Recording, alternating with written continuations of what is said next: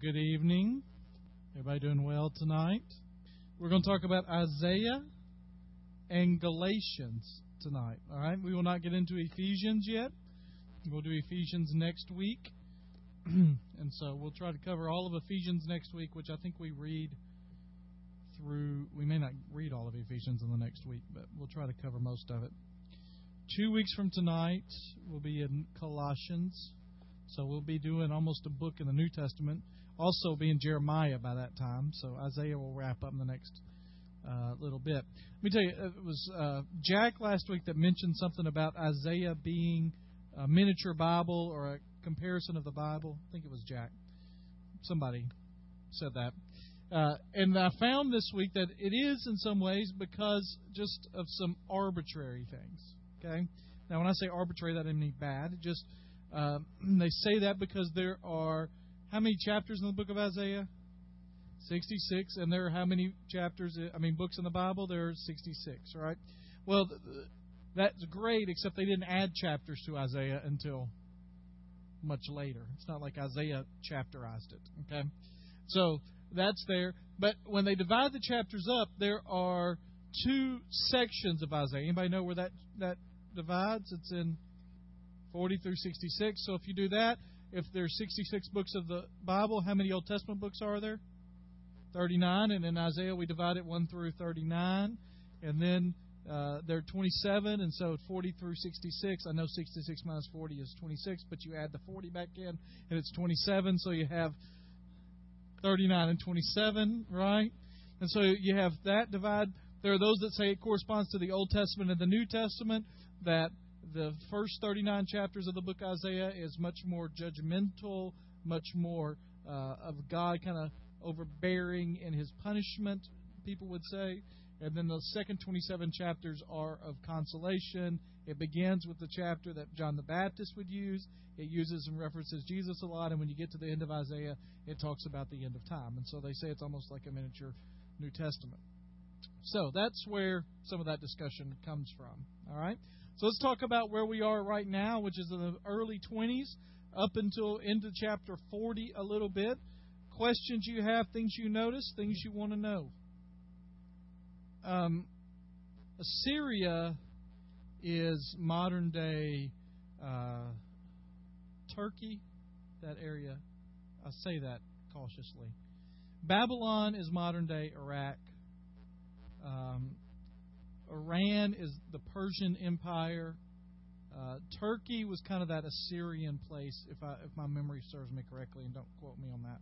Moab, Edom, and all that would have been just in that Middle Eastern, right, kind of around Israel, would have been right in that area. Now, it depends on what time frame you're talking about, too. Some of it. There are definitely lands that Israel occupies today that Moab would have occupied at times, in Edom, but there are also lands that Israel, more than what Israel occupies today, that they occupied at some time. It was a very fluid political map, if you will, back then. And so there's some of that, but they're mainly in the areas in the eastern side of that, and so Jordan and Syria, modern day Syria. Then even smaller places, Kuwait, Qatar, some of those right in that area. Right, and Edom, you remember, was kind of because he left the Israelite people and the Edomites back in the Old Testament. By the way, I don't know if you saw this or not, but it was on CNN. It may still be on CNN today. CNN.com, their homepage had a story about the fact that scientists now think that the Israelites crossed at the Nile. And they've figured out how hard the wind would have to blow and where it could do it and exactly for this to cross and all. And it was interesting. But it just, and the Bible doesn't get caught up on where they crossed. The Bible just says they crossed and God did it. And they weren't out there taking wind speeds with gauges trying to figure it out. They just knew God had done it. So it was just an interesting article this week. So, other questions, thoughts, things you wonder about in Isaiah? Eliakim. Eliakim. marital counseling available post Bible study. The truth is, nobody really knows, because they didn't have vowel pointings in the original language. Those were added. I mean, they had them when they spoke, but when the Hebrew Bible, when it was written, had no vowels in it. Those were added by scribes much later. I read them fast and act like I know what I'm doing, and then let the chips fall where they may. Yeah, the vowels were added by later scribes. They're not in the original Hebrew text, and so some of that is interpretation, even in Scribble. Doesn't change what the person did, but how they pronounced or whatever. Other questions, comments, thoughts? How do you find Isaiah as a reading? It's tough, right? It gets a little easier once you get to chapter 40. You'll recognize some more stuff. There are those moments in there when you recognize different things. I ran across my life verse in the midst of this reading this week. Although it reads so differently, I had to make sure that's it. Yeah, but it reads differently. My life verse is Isaiah 26:8. Or 28:6, Isaiah 28:6, which is, "Yes, Lord, walking in the ways of your truth. We wait for you. Your name and your renown are the desire of our souls." And that comes from Isaiah 28:6. It reads differently in the New Living Translation that I'm reading, but so you kind of run across those every now and then. Once you get into Isaiah 40, I mean, there's also that you get into Isaiah 40. There's about strength with mount up on wings like eagles. There's in 52 and 53, you'll get the suffering servant, Christ. I mean, so there are those passages. 40 will read much different than 39 and previously. But the point of Isaiah, where we were this week, was really twofold. One is he finishes up his condemnation of 11 different nations, and he turns his attention from the nations to the Eretz, which is the land. Depending on, and you have to understand that the Israelites' land was everything. Land possession was vital. So it goes from the land to a broader international scale, and you begin to get these things about what the day of the Lord will look like, what that will be like. And you found that the Lord will judge his enemies, preserve his people, and yet he will also restore the nation eventually. Now that is mostly post-apocalyptic, so that's what we read in Revelation is part of what they're talking about. What you have to realize, even in the first 39 chapters of Isaiah, he'll have those things interspersed, but he is mainly speaking to the people of his day. Once you get to chapter 40 and following, he's speaking to the people in Babylonian captivity and people even into our generation and the generations ahead are coming behind us, so that it's a different kind of focus. So you see that. You see him warning about Jerusalem. There's that kind of pretty contentious part where he says that he's not going to entrust his kind of ruling to Jerusalem at this time, because their leaders are a bunch of drunks, and he's not going to do that for them. And he gets pretty harsh about them. He gets on to Samaria and all those places, and you can hear the Israelites going, "Exactly, get them, go get them, God." And then he says, "By the way, none of you are any better."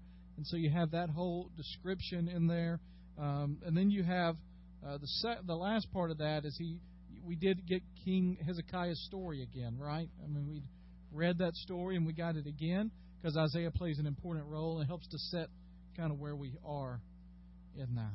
So, other stuff in there. Where are you saying? September 20th? Okay, what verses? Chapter 34. Yeah, it's. I mean, Isaiah speaks pretty boldly about the fact that there's not really anybody much on the earth right now doing what God has called them to do. They're not worshiping like they're supposed to. They're not following His commands like they're supposed to. So it's a direct. Now, it can be applicable to any day. I mean, if there's any day where there are nations of the world, which we know there are many peoples of the world that are not following Him. In their day, the word nations there would be much more geopolitical. So you're looking at the Moabites, the Assyrians, the Babylonians. In our day, we understand that much more tribally, culturally, and so nations there may not need geographical outlines. America, Britain, Greece. It may mean people groups or specific groups of people. Now, United States might be considered that, although we're a pretty heterogeneous unit of people. We're different in a lot of ways. Tennessee is different than the culture in Seattle. That's different than the culture in Philadelphia. That's different than New Mexico. That's different than Hawaii. So we're different, even though we're in the same nation, but we may be different nationality. And I don't even mean what color your skin is, just where you live and grew up, ethnicity and culture and socioeconomic and all that. And so he is speaking directly to those people at that time. Nations of the earth, listen up, you're not doing. But it also served, throughout the history of Israel and throughout Christian history, as remind us to do what God has called us to do, not anymore out of obligation to keep the law, but out of appreciation for what God has done. Now, there are definite. He tells in detail, but he also tells in specific. He tells in detail, but in details that could be prognosticated upon other times in history. There's a dual fulfillment kind of access there. And he also speaks symbolically in a lot of ways. When the heavens will melt away and disappear like a rolled up scroll, there's some symbolic language there that very much like the stars will fall from the sky like withered leaves from a grapevine or shriveled figs from a fig tree. That means destruction's coming, but I don't know that it means that it's actually going to roll up like a scroll. It's a symbolic language, much like when we get to Revelation, the last 3 weeks of December, we'll be talking about that. All right. Comments, questions, stuff you want to know? Yes. That's been debated for centuries. I think it's one author. I think even to the point that in some biblical institutions they'll have First Isaiah and Deutero Isaiah, what they'll call it. They'll split them. I think it's one book. I just think it's two different focuses. Now, do I think he sat down and he wrote Isaiah 1 through 66 in one writing? No. So do I have a problem if he wrote the first 39 chapters over a 2-year period, and then he wrote 40 through 66 at a later time, and maybe originally they weren't one collective group, but that they have been put together? That could have happened, with different focuses going on in his mind. Much like today, if you were to sit down and they're complementary, they're not contradictory, they're complementary. And so if someone were to write a 2-part novel, let's say, they put out one part this year and one part in 2 years, they wouldn't be the same book, but they would carry the same themes or be that way, a mini-series almost. So I think he wrote them both, but there are definitely people that question that. And the reason they think that, because when you read them, they do read differently. And like you said, there's a simple explanation of it, but it's because they're two different focus. They're two different points of reference in what's happening. And so I don't have any problem at all. Church tradition for centuries was that Isaiah wrote it all. And then in the last couple of hundred years, people come, well, I don't know about that. It's kind of like in the New Testament, people say, are you sure Paul wrote that? Well, for 1,800 years, everybody thought Paul wrote it. Why am I going to decide 2,000 years later I knew better than the people that were 100 years or 50 years apart from it? Yeah, I don't know what that verse is. Yeah. The biblical testimony and the church fathers all say it was one Isaiah, one writer of Isaiah. Right. Anything else? The sundial moved backwards. I've seen it, but it's not one with a lot. Unfortunately, it's not one with tons of validity. It's one of those that on trutherfiction.com or Snopes.com they kind of debunk. Not that they would debunk the Bible. They're just saying that they don't have to go that far back to figure it out. They can figure out the patterns sooner. But I've received it numerous occasions over the last 10 years. Other things. Yeah. What always strikes me about that whole story, not so much the signs, is that he's given the extra years of life, right? He prays, he gives the extra year of life, and then almost immediately he messes up. mean, and then if you're the king of a country, shouldn't you know when an enemy's going, oh, we'd love to see your storehouses. Show us where you keep all the good stuff. Let's walk in there. Let's find it. Where's all your gold and your armaments? Man, this is amazing. Can we see everything? I mean, can you imagine how ridiculous it would be if the head of the Russian government came over and Obama said, let's show you everything we have, all right? Which is what the king did right there. So, yeah, it was because Babylon wants to come be a part of us. I mean, what it would be similar to is, this is deriding in any way, but, the United States going to Mexico. And the Mexican government, let's show you all that we have, because our neighbor from the north, who's the strong, powerful superpowers, come in and they want to see, and absolutely we want to be good good host and all that. Other stuff going to be taken. Yeah.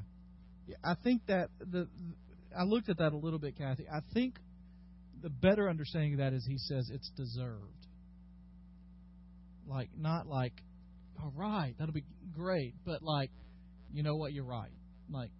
This is a good decision by the Lord, or a good thing it will be, because it does say in the New Living, it will be this will be good. Is that how it says it? Actually, there's two things. The one is that it will be right, but then there is this part where Hezekiah, there is that part of it too, that Hezekiah is glad because there won't be any trouble in his lifetime. That's going to happen later. So it's kind of a delayed, and you're right, but I'm glad it's not going to happen while I'm here. He's king. He is kind of selfish. What's that? Yeah, we're not going to worry about the next generation. I'm just worried about mine. As long as mine's all right, I'm okay. Yeah, well, that's the thing that I really like about the Old Testament. It doesn't try to gloss over these guys. It doesn't try to make them superheroes that always did right. Even you still just see this over. Who's the most popular king for God? He always refers to David, right? But yet David had major issues, and it doesn't cover him up. A lot of books would cover him up and say, well, he never did wrong, but it puts it out there what he did wrong. So, all right, anything else before we move on to Galatians? Yes, Miss Teresa. Well, part of that goes back to the kind of one of the points in Isaiah is that measuring line, that plumb line, is we're guarding you against God, against what He desires. And so He is the standard. He is the measure. He is the constant, if you will. And so when you get to Edom and He's going to stretch that out, it's going to be according to His glory and His holiness and His ability to judge, because He is the ruling and the measuring. Back then, they didn't have a formalized... You couldn't go to Kmart and everybody get the same ruler. They didn't have a formalized way of knowing weights and measurements. And so they always talked about a man's honesty by how he weighed scales, how he measured lines. And so they wanted something that was true and right. And that plumb line was one of the surest ways they had to measure true and right. And so that first part is just that God is that. His law and who He is that. And the second one is He's going to judge according to that. And then that will mean destruction and justice, and all of that will come upon those people that have violated His law. So let's talk about this. Who is Edom? Where'd they come from? Esau, right? Remember Esau and Jacob?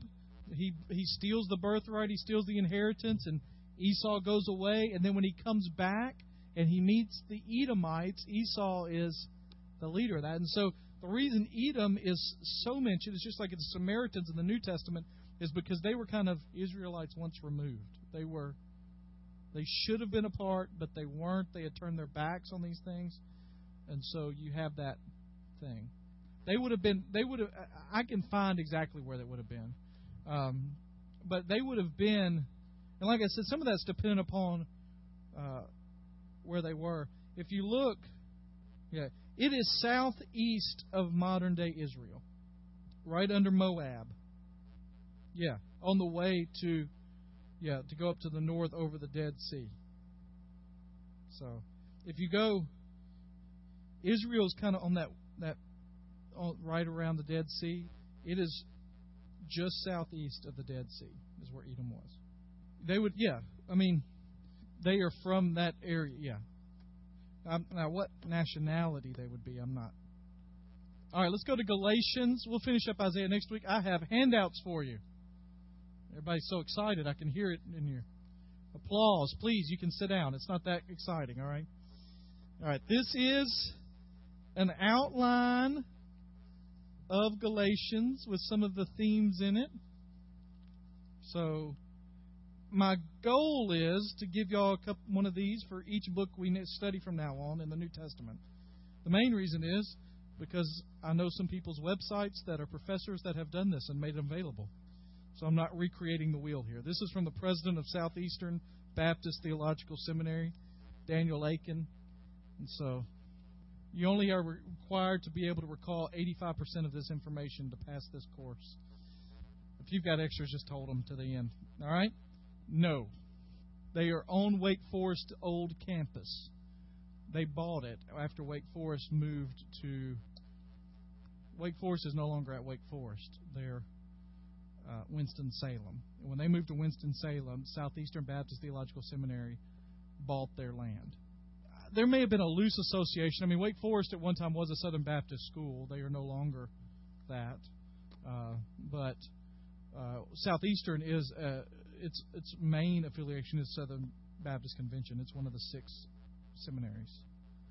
So, but look at this real quickly. Then we'll talk about it. We'll talk about the book in just a moment. But you can see that it falls into 3 pretty distinct sections. There's the personal address, the doctrinal argument, and the practical admonition. It tells you up in the right-hand corner, it's filled with passion and zeal. It heard that Galatians Christians were falling away from the true gospel of grace, turning to legalism, works-based approach. This is on the top right for the occasion. That just means why it was written. He desired to turn them back to the freedom of salvation by faith alone. In doing so, he urged not only is the sinner saved by grace, but he lives by grace. Grace is the way to life and the way of life. Here's what happened in Galatia. Paul would have planted this church. Most people think it's South Galatia in his first missionary journey. Because of what is written, because of how it's written, most people think that this is written before the Council of Jerusalem. That is in Acts chapter 15, which means that it would be written before 50 A.D. So you're looking at 17 years removed from Christ's death, burial, and resurrection, and it makes it the earliest writing of the New Testament, or the earliest. It's at least the earliest of Paul's letters, more than likely. Okay, and so you have this thing. Now there will be. Let me say this. There will be portions of the New Testament that might date a little earlier, because when you get to something like Philippians chapter 2, you know, the hymn about Christ, that let this mind be in you, which is also in Christ Jesus, that he who was equal with God. Most people think that is an early worship hymn, and they think that that may even be 34, 35, 36 A.D., so the hymn itself that he's quoting there, but that the writing was later than that. And so you're looking at 48 to 49 is when it was written. What had happened is he had planted this church, he had walked away, and then there were a group of people called the Judaizers that would come in and tell them that in order to be a Christian, not only must you believe in Jesus, but you must also be a full-fledged Jew, which means that you Gentiles need to go get circumcised.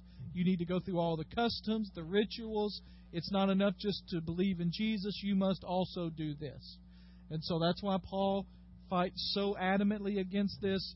You have that discussion in here. One of the reasons they say it's before the Council of Jerusalem, because it doesn't seem like anything's been decided on a worldwide level from this. He doesn't reference that council. He just says, this is my opinion. All right? Nobody, almost absolutely nobody disputes Paul wrote this letter. Okay? So his conversion and missionary activities are recorded prominently. This was probably his first epistle. Some things that are important about it: it sets forth his apostolic authority. It presents doctrine of justification by faith alone. Defends Christian liberty, which we'll talk about what that means in a few minutes. Presents a picture of the apostolic age. It kind of shows us some discussion going on in the first apostles. Clearly shows the difference between Christianity and Judaism. And here's kind of a neat thing. It was the catalyst for what we're doing now. Because what we're doing now is only as a result of the Reformation that happened a few hundred years ago. Actually, 500 years ago, the Reformation happened. And the Reformation happened because a guy named Martin Luther, that's not the only reason, but a major reason, nailed 95 Theses to the door at Wittenberg.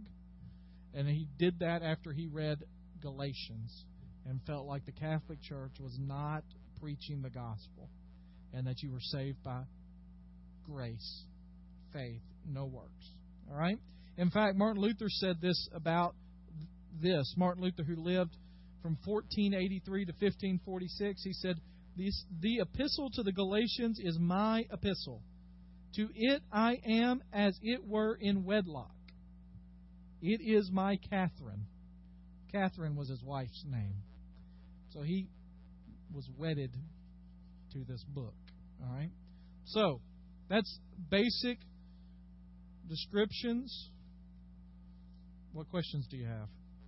Yeah, there were a couple of things. One is it's just the tone it has when it's being written. There's the main thing they use in dating this letter is that it is that it doesn't reference things that are later described in the book of Acts, that we know approximately when those things happened. We're pretty sure the council at Jerusalem, through external evidence, things that are written outside the Bible, things that are written in the Bible, timelines, was around AD 50.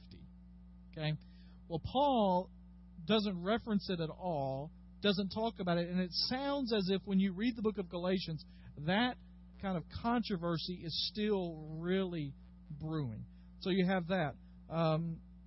You have this, his writing style is very primitive in here, the way he writes, the arguments he uses. Not that doesn't mean they're not good, they're just, he becomes more sophisticated in his arguments as he goes along.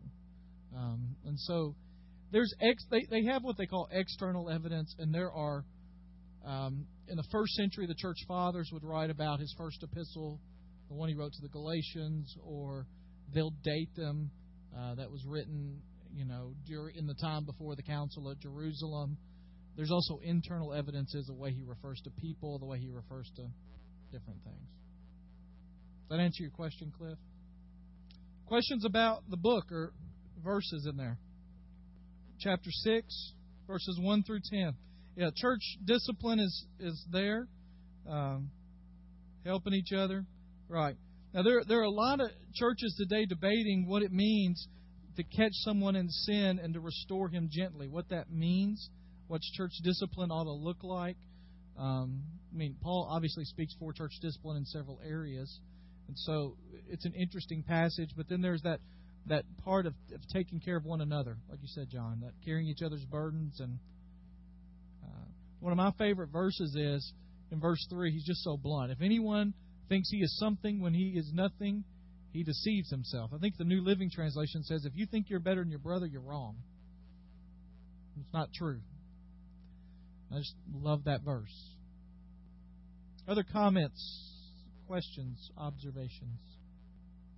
Yeah, he probably had what they called an amanuensis.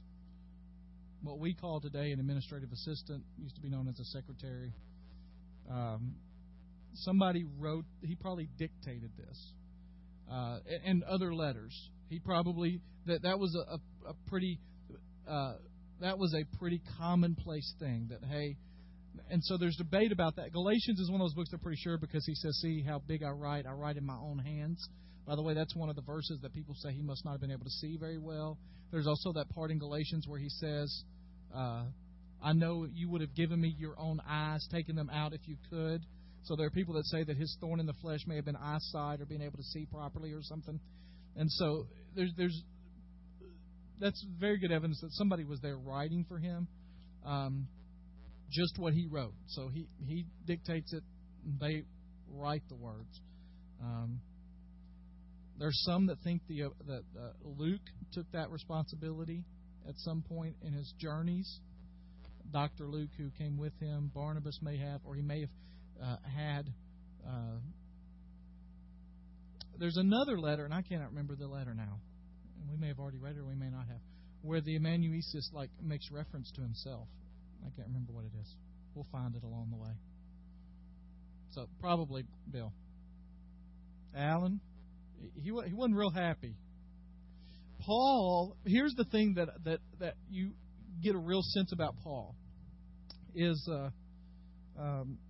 Paul, the one issue that fired him up were these Judaizers. Because he would go in, he'd plant a church, he'd get it to the point, okay, I can leave here and I can go to another place. And then as he went to the other place, these guys are almost following him right behind him going, well, what Paul told you was okay, but that's not the whole story. And they destroy everything he had done. And Paul, you can tell, he just gets fired up about it. I mean, he gets in Peter's face about this issue. He goes to the church council at Jerusalem and he gets fired up about this issue. By the end of this chapter, he's saying, what in the world are you doing? I mean, you were freed. Why are you going back to slavery? I mean, it's just, he just gets upset. He's passionate about it. One of the things that I love about Paul is he's passionate. And somebody said the other day, I've shared this with the staff a couple of times now, the book I read at Brazil. So the thing that you see in Scripture is God doesn't, when He transforms you by the power of His grace, it doesn't mean He changes your personality necessarily. He just changes the direction of what your personality is. So he says Paul was a passionate prosecutor of the church. Went after the church, persecuted them, prosecuted them, killed people in it. And when he's saved, he doesn't become a one commentator I said read namby-pamby, love all people kind of person. He becomes a passionate portrayer of the truth. And so you see in him, in Galatians especially, this, listen, I love you, but we got to get down to business for a minute. And he does kind of add a little salt in every now and then to make it a little more pleasing as it goes down. You know, in chapter 1, verse 15. Oh, I'm looking at Ephesians. Maybe that's why it's a little more a little more salt in there. But I mean, he'll say things about, you know, and you did so good. You know that God opened it up for you, and you did. But now, why are you going back? You know, I mean, it's just definitely there. Most people think by this time there would have been while there would have been Paul would have had a set of instructions and stories and ideas. And most churches would have someone that would help write those down or to record them or to tell them. And so they would get together and they would have 3 or 4 songs they're singing. And Paul usually tried to leave. He didn't just leave them without a leader. He would train somebody to lead them. And so he would train one of their own usually to lead them. And then they were responsible for growing. And then with the understanding, I'll be sending correspondence back to you. What we are pretty sure of, and you saw this in Corinthians, this is probably the only letter he ever sent to the Galatians.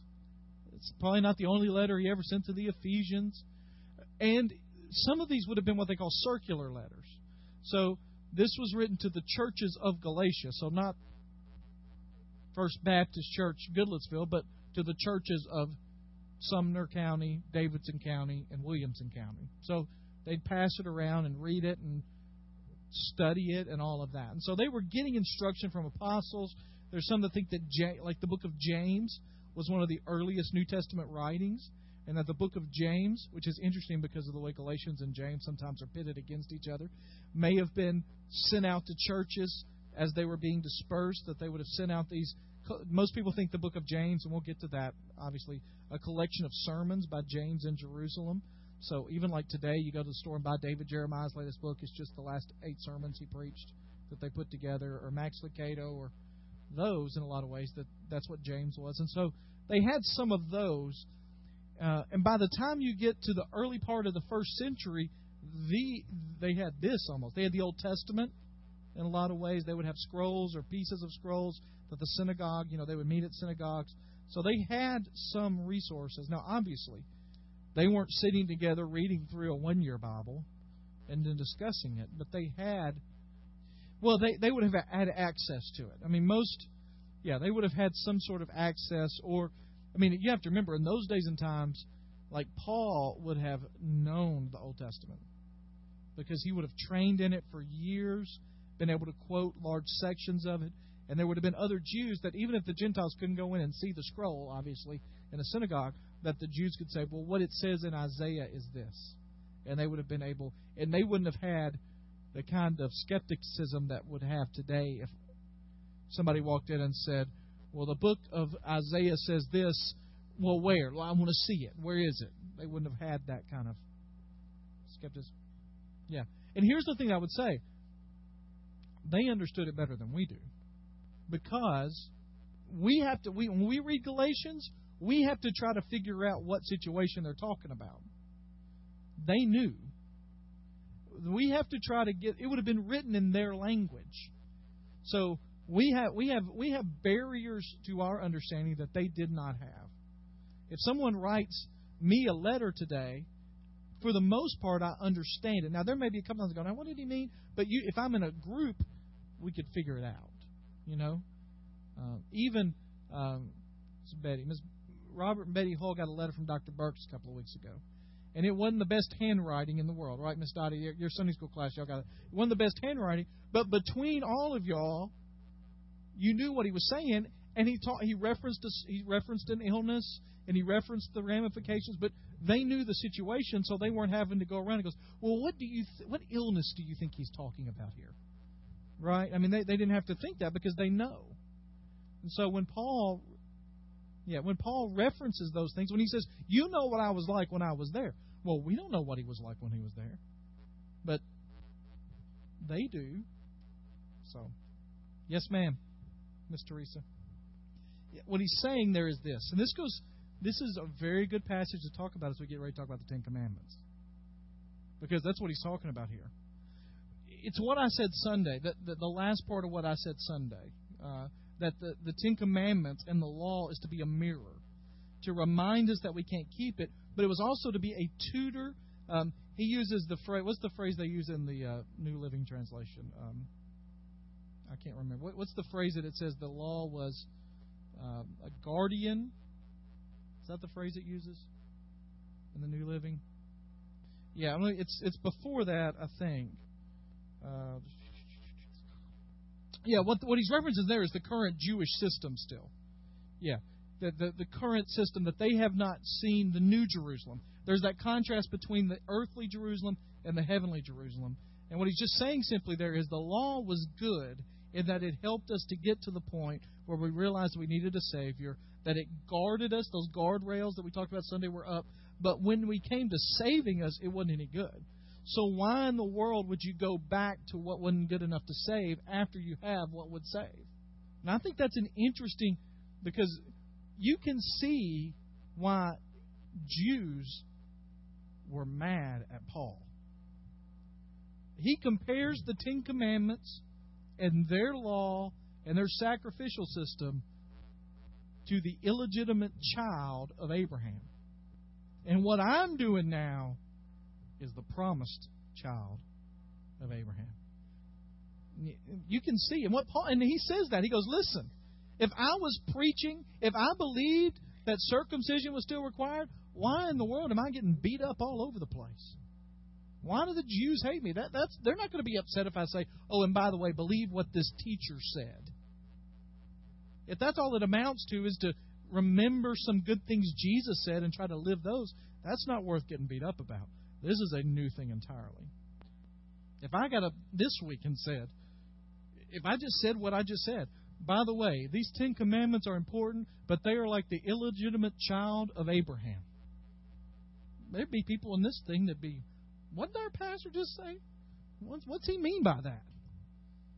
And that's exactly what Paul says, right? I mean, when we say today, well, the law is Hagar, and Jesus and His promise and grace is from Sarah.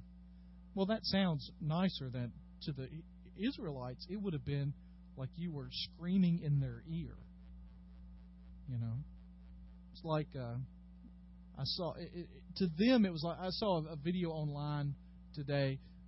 Alabama Auburn, big rivalry. The parents were in a mall and their child was misbehaving, and they said, "I'm going to take you into the Auburn store," and the child just broke down. No, not the Auburn store. It was terrible, Alabama Auburn is mild compared to Abraham's 2 wives and their descendants. Anything else? Galatians. It's your last chance on Galatians. Necessary. That's what's saying.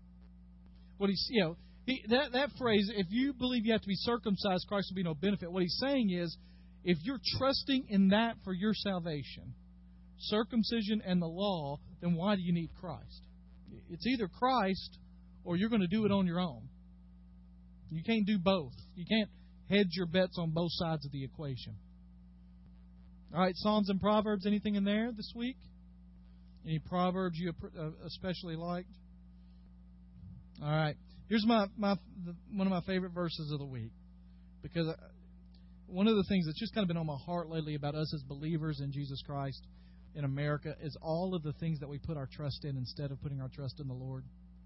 All of the things that we have are societal structures, our political structures, our school systems, our workplaces, our economy. Lots of things that we put our trust in instead or in place of or in front of putting our trust in the Lord. And there's this, it's on September 19th. It's Isaiah 31:1. And it just says, "What sorrow awaits those who look to Egypt for help." Egypt was the most powerful country of that time still. "Trusting their horses, chariots, and charioteers, and depending on the strength of human armies, instead of looking to the Lord, the Holy One of Israel." The truth is that it just reminds us, in verse 3 it says, "For these Egyptians are mere humans, not God. Their horses are puny flesh, not mighty spirits. When the Lord raises his fist against them, those who help will stumble."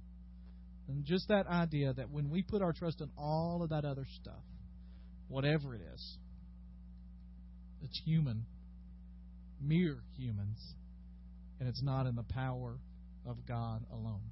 And so, just remember that as we leave this week. We're closing in on being 3/4 done with this. You're doing a great job. Here's what I'm going to encourage you, okay? The month of October is going to be a month when we're in Jeremiah and Ezekiel. Those will be in some ways like Isaiah. They may be a little tough to get through at times. Once we hit December, we'll be in November and December. We'll be in Daniel, which you'll enjoy. Hosea. Then the month of December, basically, we're reading the minor prophets. I mean, there are days you'll read a prophet a day. Obadiah's a few verses, basically. Jonah will take you 2 days. So you're going to read. There'll be days we'll come in here and have to talk about, 4 books in those last few weeks. And so just to be aware that over the next few days, it's going to feel a little bit like it did in February and March when you were kind of making it through. But keep making it through, all right? You get behind a little bit, just my suggestion, read where you are and where we are, and eventually, maybe it's 2011, but you'll catch up, all right? You'll get there. Okay. That's it.